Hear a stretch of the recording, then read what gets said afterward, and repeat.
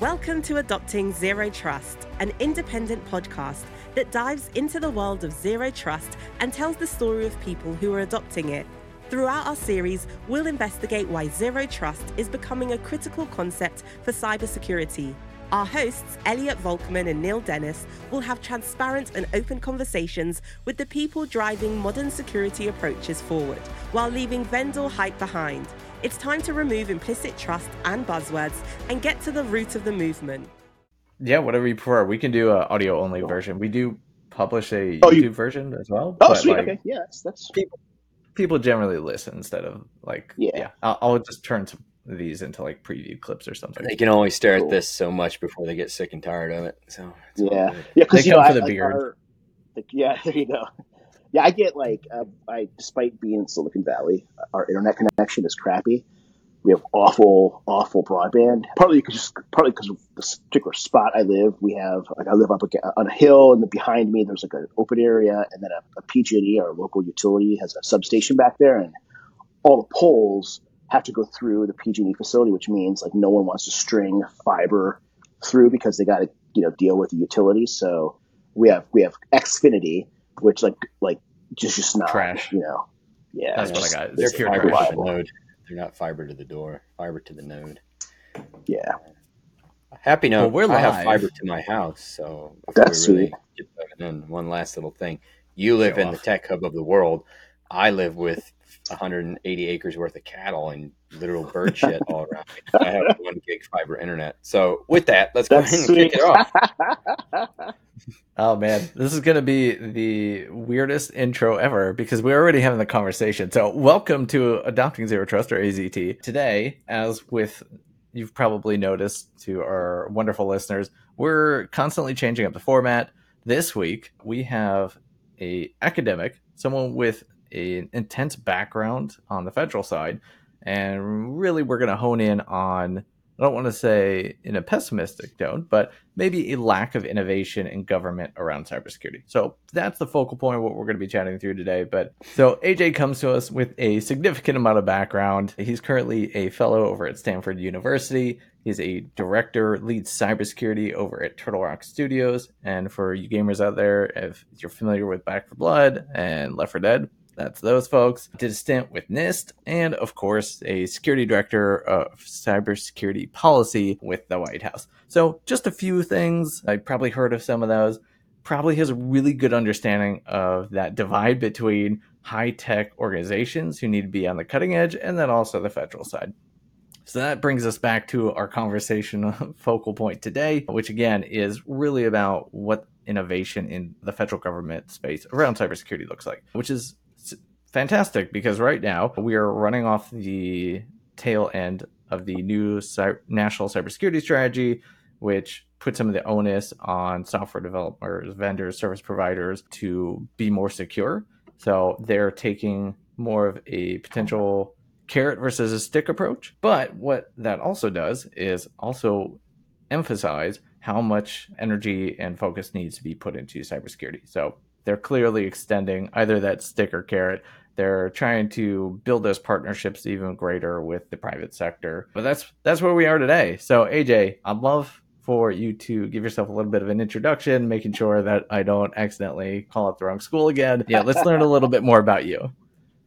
Yeah, no, thanks for having me, guys. It's good to be here. Yeah, as you said, I lead a research and teaching program on cyber policy at Stanford, where I've been camped out since 2017 after moving west from Washington, D.C., where, as you indicated, I had a bunch of experience in the federal government, including Capitol Hill.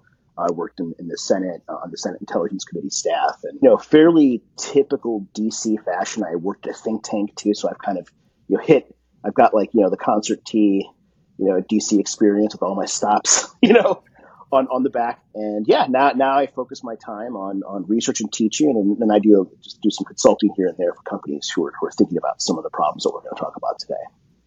Excellent. Love it. So just kind of jumping straight into it, if you had to sum up the current systems and your understanding based on your experience dealing with that federal side, how realistic is it to say that there is a pure lack of innovation versus it's just such a monstrosity of a beast to be able to move things forward in regards to cybersecurity and infrastructure around that.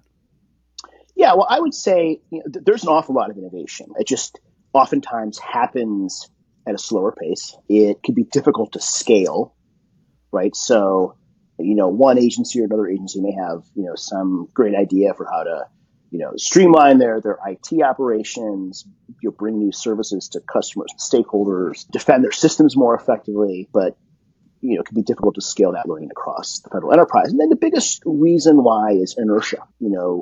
It can be easy to pick on government for being, slower than the private sector. Although I think in many cases the private sector is not always, not always fast when it comes to adopting new technology. It really depends. But the federal government has, these layers of legal and regulatory requirements for how it procures IT, how it manages IT, how it pays for IT. And so, the people who are making procurement decisions, the people who are operating IT and OT, I should say, within the federal enterprise, they have a really hard job. And so, it's and inertia has an awful lot to do with it. Again, there's just a lot of requirements and bureaucracy, oftentimes imposed by Congress, that the executive branch, federal government, has to navigate. So, real quick on that note, some of the things you're talking about speed and ease or lack thereof of change from the government side and vice versa. It's spot on. Having a government background myself and having sat in many things to see this, but I still find it's always amazing to me that the industry, the private sector, can come up with some good ideas. There's a couple of early adopters, obviously, getting things going, but nothing really starts to get towards that wonderful S-curve economics of adoption, power curve there, until the government itself comes down and starts making it a buzzword, right? I think that's probably partially indicative of our larger scale economic actually being tied to government procedures in general, right? Whether we claim to be or not. But, point in case, like with Zero Trust as a whole, there's been companies for a couple of years that have been touting the construct, even pre-executive order, but nobody's really paid much attention to it until the executive order came down and really said, hey, this is a concept. And I mean, you and I both know it's still going to be years or longer before the government officially validates what that truly means across the globe. Minor standards now, major things later.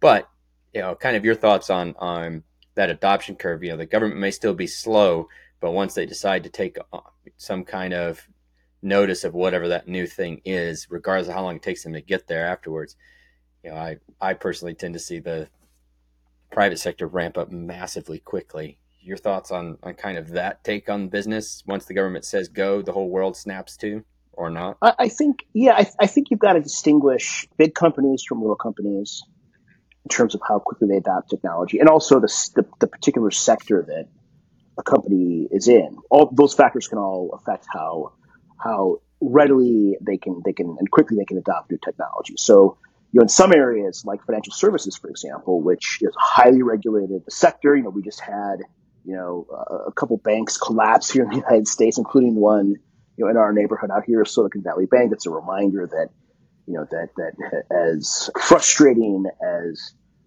regulations can be, I mean they when done properly, that they do serve a purpose. And banks, because of that regulatory overhang, are more conservative when it comes to adopting new technology, because they have to make sure that new technology is going to allow them to continue to comply with the various laws that they're subject to. So, for example, record-keeping requirements that exist to police insider trading.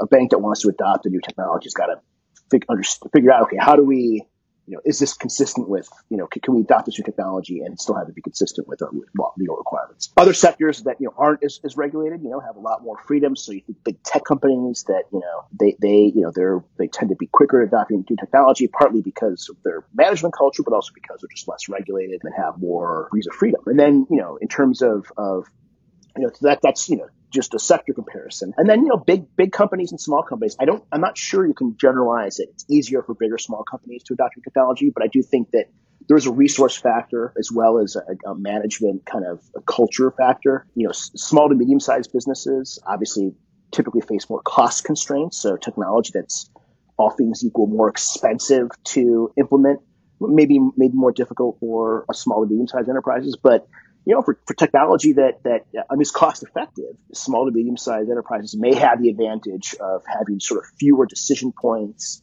fewer sort of bureaucratic veto points on change, and could move faster. So I think I think it's safe to generalize that yes, the government tends to be slower than the private sector, but I also would characterize that as a trend, not a law of physics. Then when it comes to your point on adoption, there's sort of a correlation causation question here. It could be that, so in some cases when the government adopts a new technology, it sends a signal to the marketplace that this technology is safe, or in some cases that actually if you don't use this technology, right, you may subject yourself to liability risk. Multi-factor authentication is an example, right, where the government's been pushing this as a matter of policy. It itself has implemented it. I think now there's sort of a collective zeitgeist that if you're a company and you have sensitive data, business operations, you're not using two-factor multi-factor authentication, you're probably not up to snuff when it comes to meeting industry standards.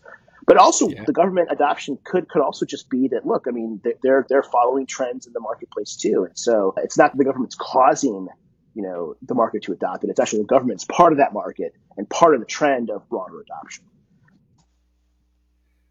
Yeah, I could agree with that. That's definitely good insights.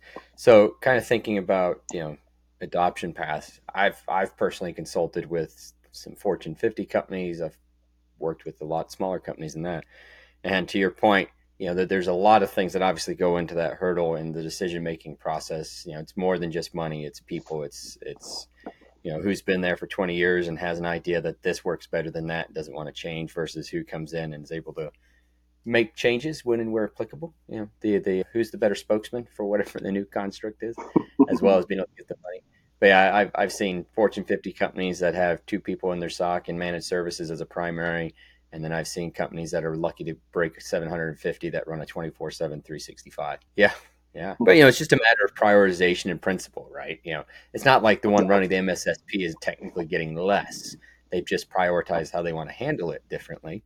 And that's fine. If it gets you at least the same check boxes, whether you're compliance driven or compliance and security driven, then props to you, I guess. So no, that's pretty good stuff. So I have a curiosity question. So around your gaming background, and maybe we're a little early to ask about this, but I am very curious.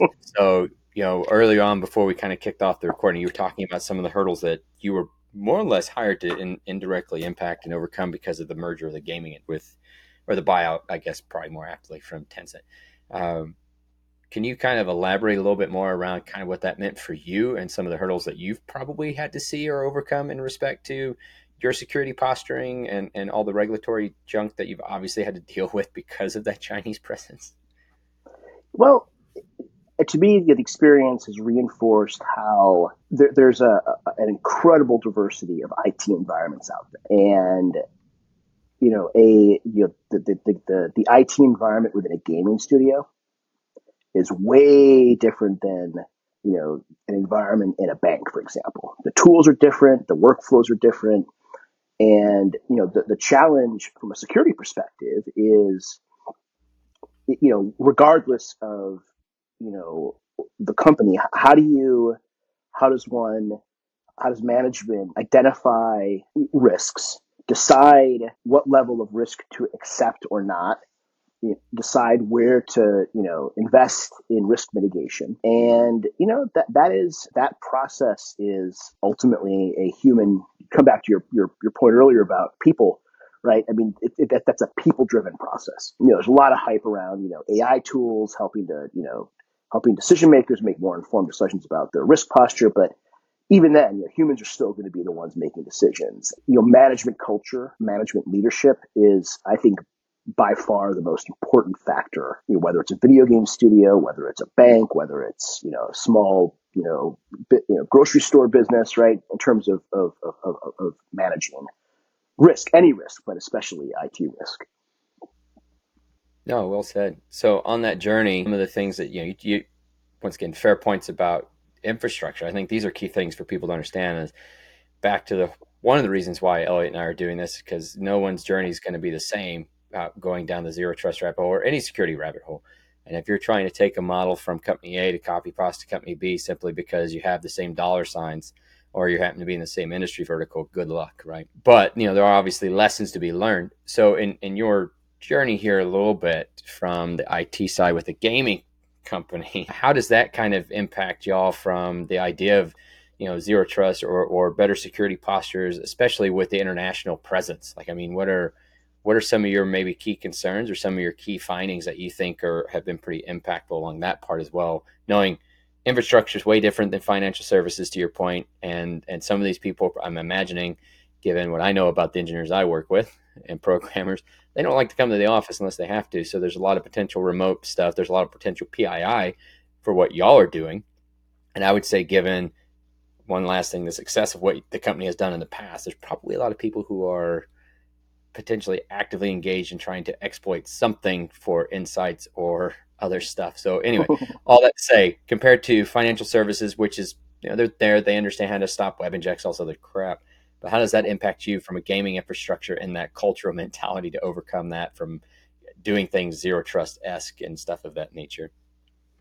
Well, I'll say, the IT leadership team within the company is first rate, and the the culture of a gaming studio is this will be maybe a little bit of a theme is unique. I mean, compared to a bank, for example, at a studio, I would summarize it. It's a workforce of creatives, right? So these are people who are developing narratives for games, people who are designing worlds and vehicles and weapons and character skins and all that kind of cool stuff that makes a game visually appealing with a compelling narrative and an intuitive gameplay.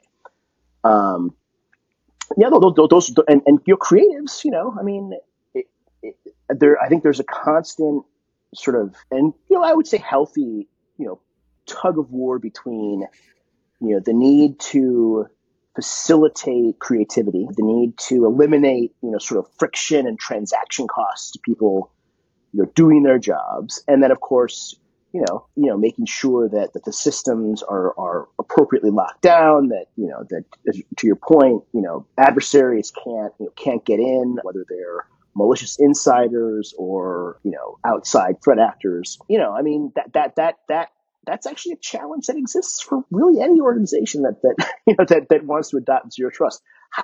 And this again comes back to the sort of the management cultural factor. How one goes about, implementing zero trust in a video game studio, in the federal government, pick your sector, it's going to look different. And, it again, I think it all comes back to management and leadership culture. So, I mean, with that kind of in mind, I think for some of the listeners, it's important to highlight that, minus the fact that you're tied to a Chinese entity and there's some regulatory requirements there, y'all as a company are more or less kind of pure power play, private DIY. There's not probably a whole lot of blatant rules and regulations for what makes you other than just normal standards, I imagine. And so back to financial services, there's a lot of regulatory things there that keep them what they are, that security standards, implementations, interactions with ISACs, government entities, all that other stuff that, if they miss a day doing such and such, then they get obliterated, they get fined, they get brought out in the news, they get shamed, whatever, right? But for a company like y'all, I imagine, that there's probably a higher level of just self-ownership of this process to make things better, right? You kind of look at it from a lens of what makes sense for us versus what the government's enforcing us to do. Is that fairly accurate as a whole? Yeah, well, there are, so, in the case of Studio, we're subject to a national security agreement that the company negotiated with the Department of Justice and the Department of Treasury, pursuant to this CFIUS, this foreign investment review process as a result of the Tencent acquisition. The details of the national security agreement are confidential. I can't go into really any details about them, but they're reasonable, and I think if you maybe taking a step back,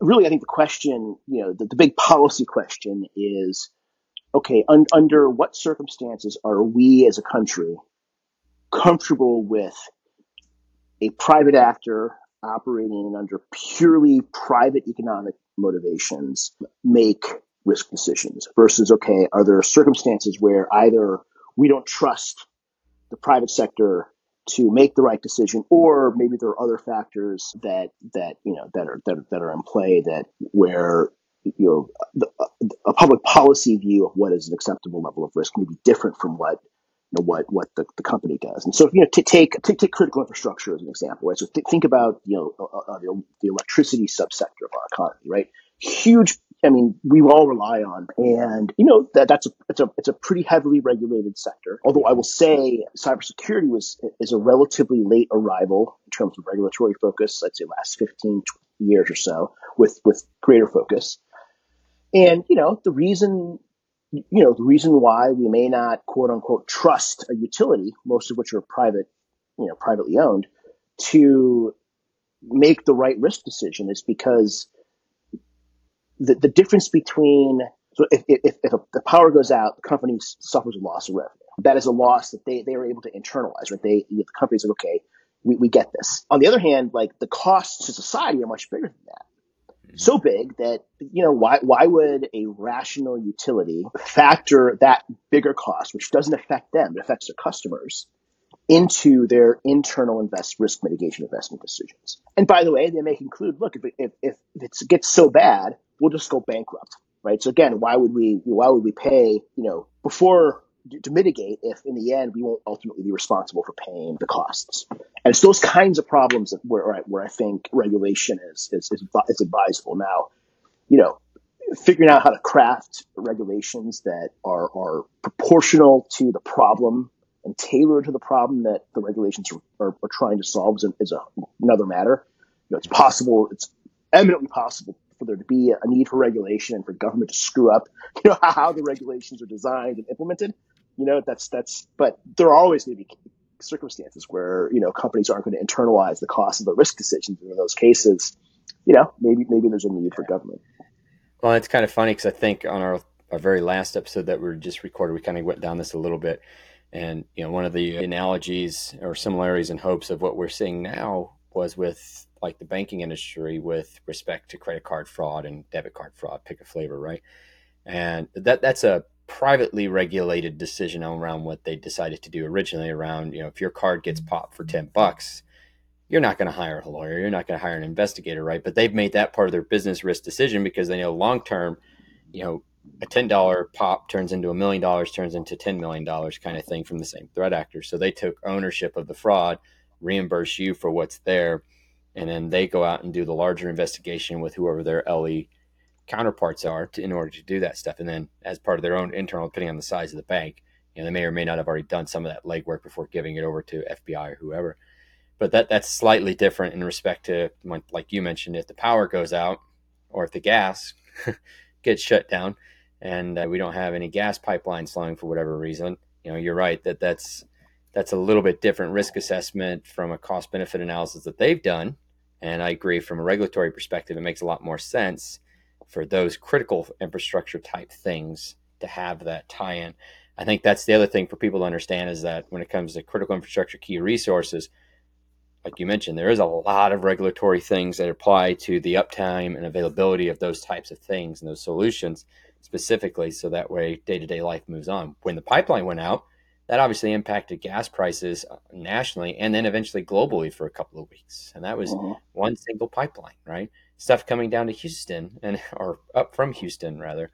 And that's what really stunk here in Central Texas. It wasn't like we were getting that fuel, but because of the lack of stuff going out, the state had to compensate and supply to push things a different route. So, even the state that was producing but not consuming still got impacted by something as simple as that.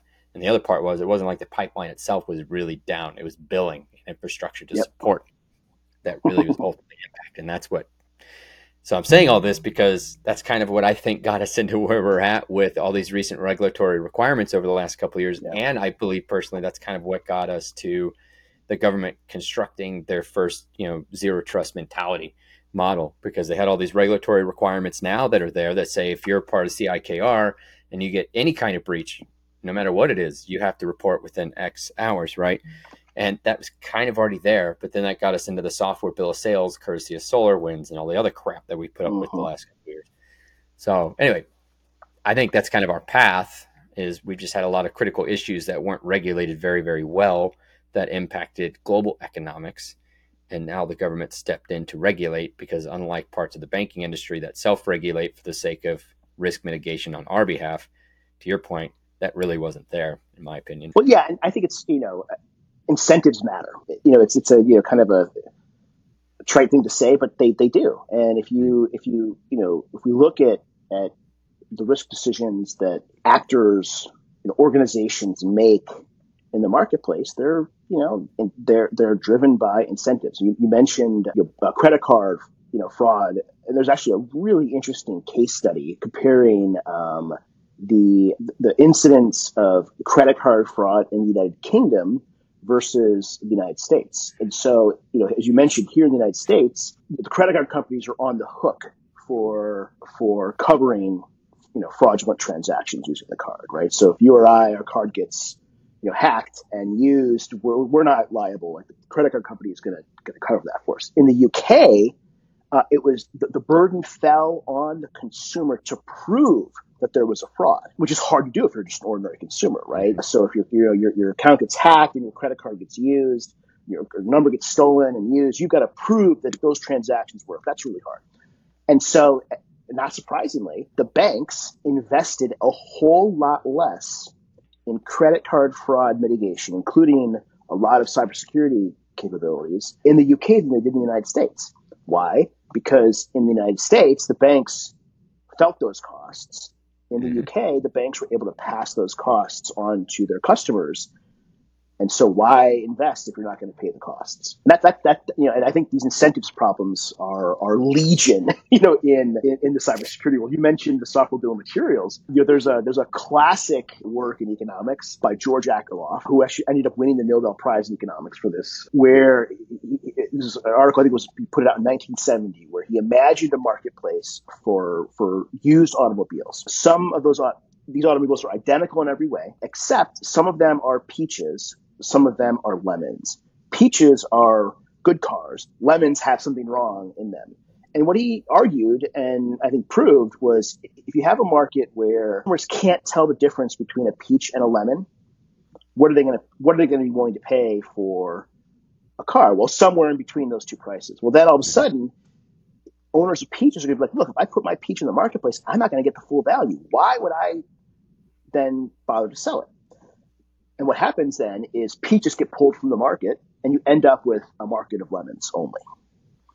And there are a lot of people, myself included, who believe that the software market is a market for lemons, because it's really hard for consumers to differentiate products on the basis of their security attributes. And when that's the case, you end up with an ecosystem of, all things equal, relatively bad software from a security perspective. And the software bill of materials is designed to fix this, right? By bringing more transparency, by resolving what economists would call information asymmetry between buyers and sellers of cars in Akerlof's case, but in our case, software. Yeah, so that brings to mind a good question that I don't think we've really completely asked in a while. So from a standards perspective, when we think about zero trust, do you see a future, and the answer's kind of already slightly there, but do you see a future where, from a regulatory perspective outside of the government industry and connections, where there's more certification paths, more, hey, look at us, we have a stamp of approval, like pick a flavor of regulation, this is our proof that we've done it, and that we claim to be zero trust, and here's what we say it means to be zero trust by X third party standard. And do you see that market space opening up a little bit? Yeah, for sure. Yeah, no, it's a growth industry, and I think especially when it comes to systems that also have AI ML components in them, there's a big push in that space as well to audit all algorithms for bias and for other problematic attributes. And I'll be honest with you, on the one hand, I love the idea of certification and audits, because they help resolve this information asymmetry problem that I mentioned. But audits can be gamed, certifications can be gamed, and the broader economy as well as the IT part of the economy have lots of examples where clever organizations have gamed audit, or where audit hasn't fulfilled its objectives because of problems with either interest between the auditors and those who are being audited. As one example, coming back to the incentives theme, a big problem with audit is if I am let's imagine I'm a company and I want to get an audit of my, actually, let me say I'm a company and I have a product, a software product that I want audited against some standard, right? And I'm probably going to pay some third-party auditor to perform that certification for me. Now, third-party auditors are businesses typically. They're out to make money. Their revenue is derived from doing audits. Think about the incentive structure here, right? And the conflict of interest. Auditors want repeat business. If they get a reputation for being too hard, they're not going to get repeat business. So you got to be careful, right? And that's not to say that all auditors are suspect, but there is that incentives problem there. And part of the answer is having accreditation for auditors, training, ethics requirements, enforcement of ethics requirements. But now we're talking about a bigger, more expensive ecosystem, meaning that the cost of an audit also goes up. And so, this is, again, I think you asked, okay, is this market going to take up? I think the answer is yes, because there's a lot of money to be made, in audit, especially for people who are selling audits. No, that's awesome. Yeah, I agree. I think Elliot and I are going to shift trajectories here financially. We're going to start the first official zero trust audit company, third party independent Nice, researchers. congratulations! Great. Don't tell that to my parent ship company because they'll kill me immediately. Oh my gosh! So I don't really talk about it often, but I do work for Grotto, which very much is in that house where we help facilitate the audit process before the audit to make sure that they're good there. But this is too timely of a conversation where AICPA actually just put out a signal flare, I think 3 weeks ago, indicating that not just as you're indicating that there might be conflict of interest between, I think they're calling it service organization versus the auditor, but there's also that software layer, and I got to be very careful so I don't get myself in trouble. But yeah, there are definitely organizations who have auditors who actually are connected to that agreement, which that completely defeats the whole third party neutralized approach. So yeah, it's just a very timely factor. It's pretty clear that organizations like AICPA are flagging these things too. So there are multiple conflicts of interest factors in there. But yeah, maybe after I eventually get myself in trouble and get fired, we'll build up our own zero trust audit firm. No, I think personally, I think we're on track to become the next Hacker Valley Media and maybe grow faster than Chris and crew over there and buy them out. And real quick, shameless plug in, not shameless, but purposeful plug for them. If y'all are looking for some fun stuff, just shout out to our friends over at the Hacker Valley Media and Studios. They run some really good content, and Chris Cochran's former Marine like myself and a Netflix Intel guy when he got off active duty. So anyway, that in mind, yeah, there's a lot of weird things regulatory. I think it's hilarious. I do agree. I've seen auditors come in, and every once in a while you do get the hard butt one that's just like, man, y'all suck, and we're not you need to fix all this. I'm like, thank you for being truthful. But by and large, most of them are. I wouldn't even call them consultative. Consultative would at least say, hey, here's what's wrong. We're going to help you fix it, and then charge you for it and do all this. There are some who do that too. Yeah. But by and large, most are like, hey, here's what's wrong, and if you fix it, quote unquote, within 2 days to where we can't see it, you'll pass the audit check, right? And really, what does that mean? You just unplug the device for the next time they run the audit check, and the device is no longer active. Crap like that. And then they're like, oh, congratulations. And yeah, I agree. It's a weird slope, and your mileage does vary. But I am looking forward to seeing, now that we have some government regulation standards of sorts, rather behind some of this, some ideas around NIST for what zero trust means. I'm very curious to see what the rest of this year holds for audit companies that, one, claim zero trust as process flow, but two, start trying to develop their own standards. What are those going to look like, and who's really going to come out on top as the one who gets the first government paycheck? Well, there's a need for it because, think about business partners, right? Let's imagine you and I are business partners. You say you've got, I'm going to be transferring data to you, sensitive information, and as part of our contract negotiation, I'm going to want to know, okay, how are you going to protect that, right? And you come back and say, well, I've got zero trust. I'm going to say, prove it. And that's where audit comes in. I mean, so there's going to be, a huge demand for this. And as I appreciate your points about, both of your points about, the need to structure those relationships in a way that ensures that the stakeholders are getting good information out of the audit, much of which has to do with there being like auditable criteria, that we can sort of point to objectively. Yes, you either are or are not meeting this requirement. That, by the way, has been a big problem in the federal contracting space, especially for DoD. And that would be a whole other podcast. No, that's awesome. So I think we're kind of coming up on time. So I'm going to let Elliot say his piece real quick and see if there's anything else that he wanted to cover before I take us off on a whole nother tangent. So. Yeah, unfortunately, this is just a really good topic to fall down our rabbit holes in. But I just want to bring up maybe a point that we flagged from our last episode, which was with Alana Cohen and Tony Scott, where we talk about national cybersecurity strategy.